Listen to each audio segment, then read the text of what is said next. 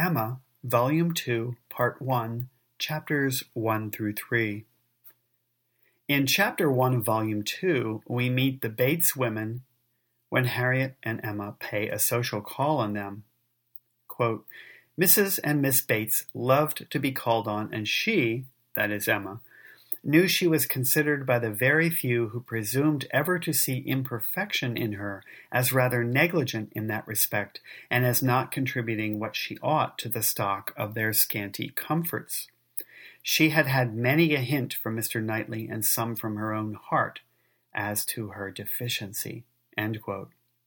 But the truth is, Emma finds the Bates women tiresome and feels, quote, all the horror of being in danger of falling in with the second-rate and third-rate of Highbury, who were calling on them forever, and therefore she seldom went near them. But now she made the sudden resolution of not passing their door without going in, observing, as she proposed it to Harriet, that, as well as she could calculate, they were just now quite safe from any letter from Jane Fairfax. End quote.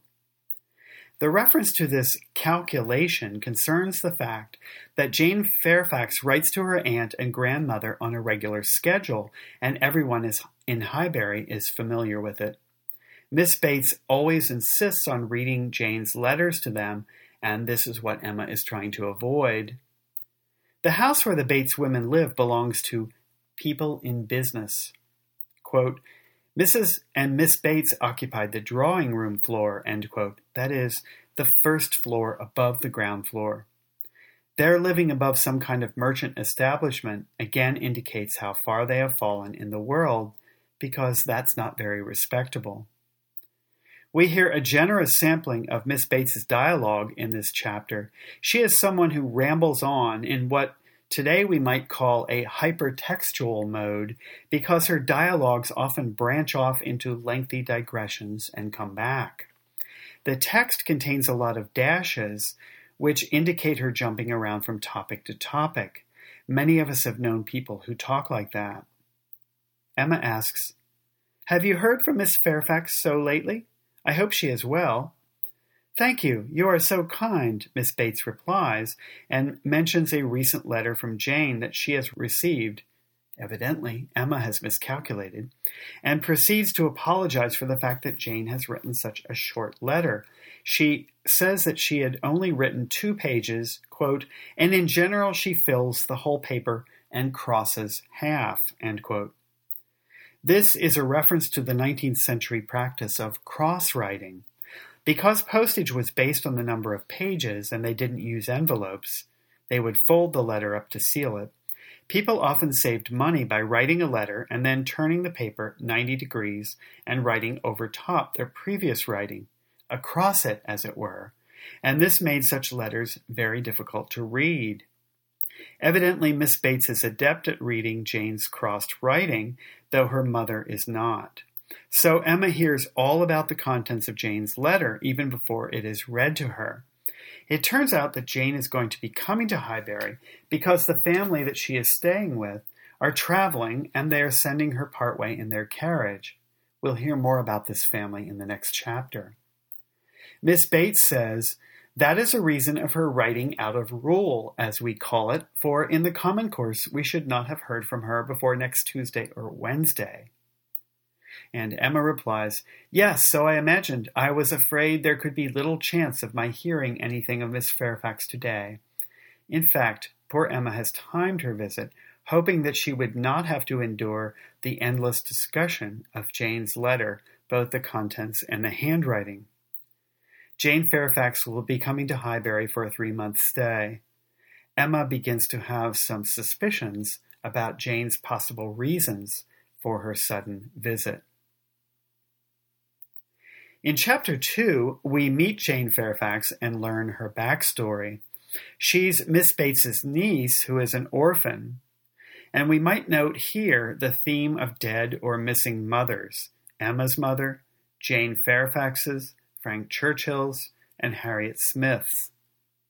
Jane is in excellent hands with the Campbells, who are friends of Jane's father's. He was Lieutenant Fairfax, who had been posted abroad with the army, but he had died in action. Jane's mother, the widow, had died of grief and consumption, or tuberculosis as we know it today. This left Jane orphaned as a young child. But Colonel Campbell was a friend of Lieutenant Fairfax who had once saved his life during an outbreak of camp fever, which was probably typhus.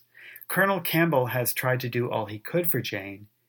Having a daughter of his own about Jane's age, he took Jane into his household and raised her together with his daughter.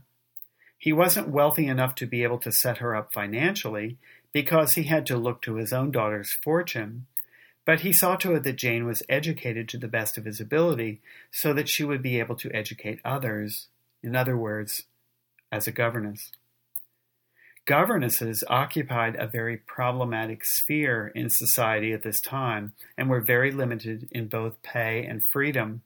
I mentioned the wages that governesses received in a previous podcast.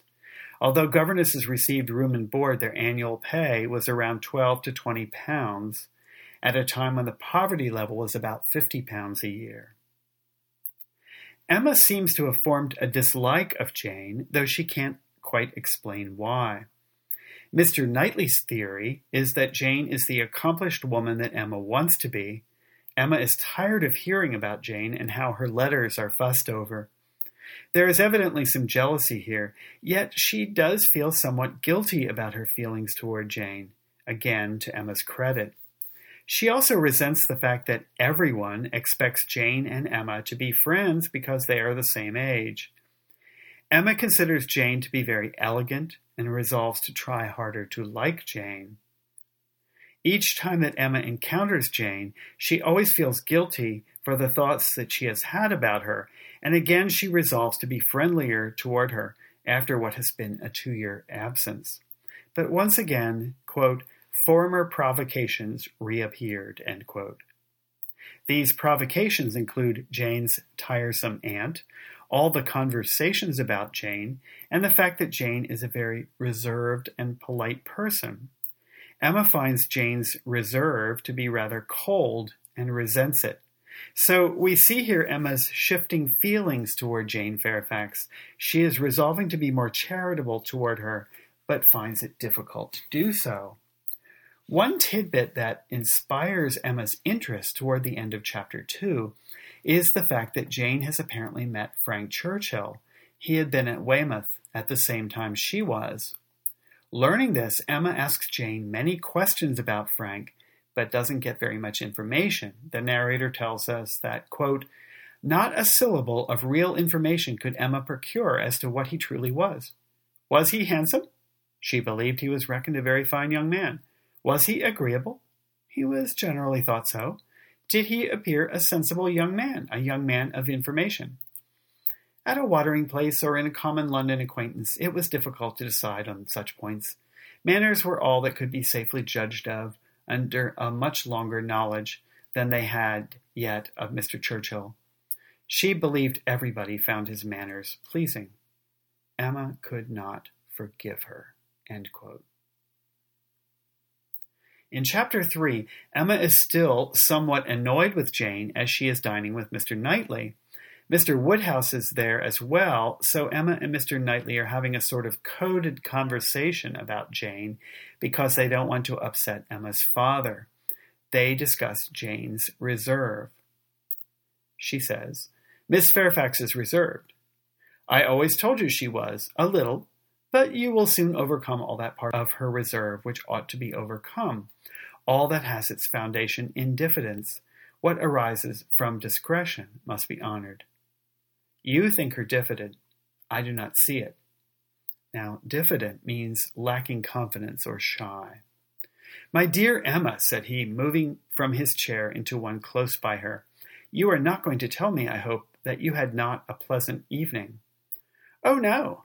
I was pleased with my own perseverance in asking questions, and amused to think how little information I obtained. I am disappointed, was his only answer. And they go on in this fashion, sparring gently. Mr. Knightley clearly has a higher opinion of Jane than Emma does. There is a passing mention from Mr. Woodhouse of a pork quarter that they have sent to the Bates women. But the most important bit of information in this chapter is that Mr. Elton is engaged to be married.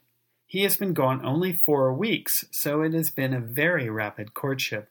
They have received this news, but don't know much about his betrothed, except that her name is Miss Hawkins. The final part of the chapter is concerned with Harriet, who pays a visit upon Emma. She has been caught in the rain and had a rather awkward encounter with Mr. Martin, the man she has refused, and his sister. Harriet had taken refuge in a dry goods store, Ford's, and the Martins were there. They were whispering, and at first Harriet thought they were talking about her. But Mr. Martin spoke with her and suggested that she take a different route home because the path was muddy.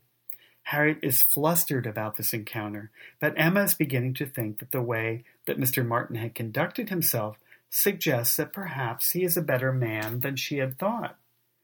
The young man's conduct and his sister's seemed the result of real feeling, and she could not but pity them. As Harry described it, there had been an interesting mixture of wounded affection and genuine delicacy in their behavior. End quote. Emma had noticed more delicacy than she had expected in Mr. Martin's proposal letter, and delicacy is a trait associated with gentility. Even though Emma does not go too far in her reflections, she is gradually discovering pieces of evidence that suggest that Mr. Martin may be a better man than she had given him credit for.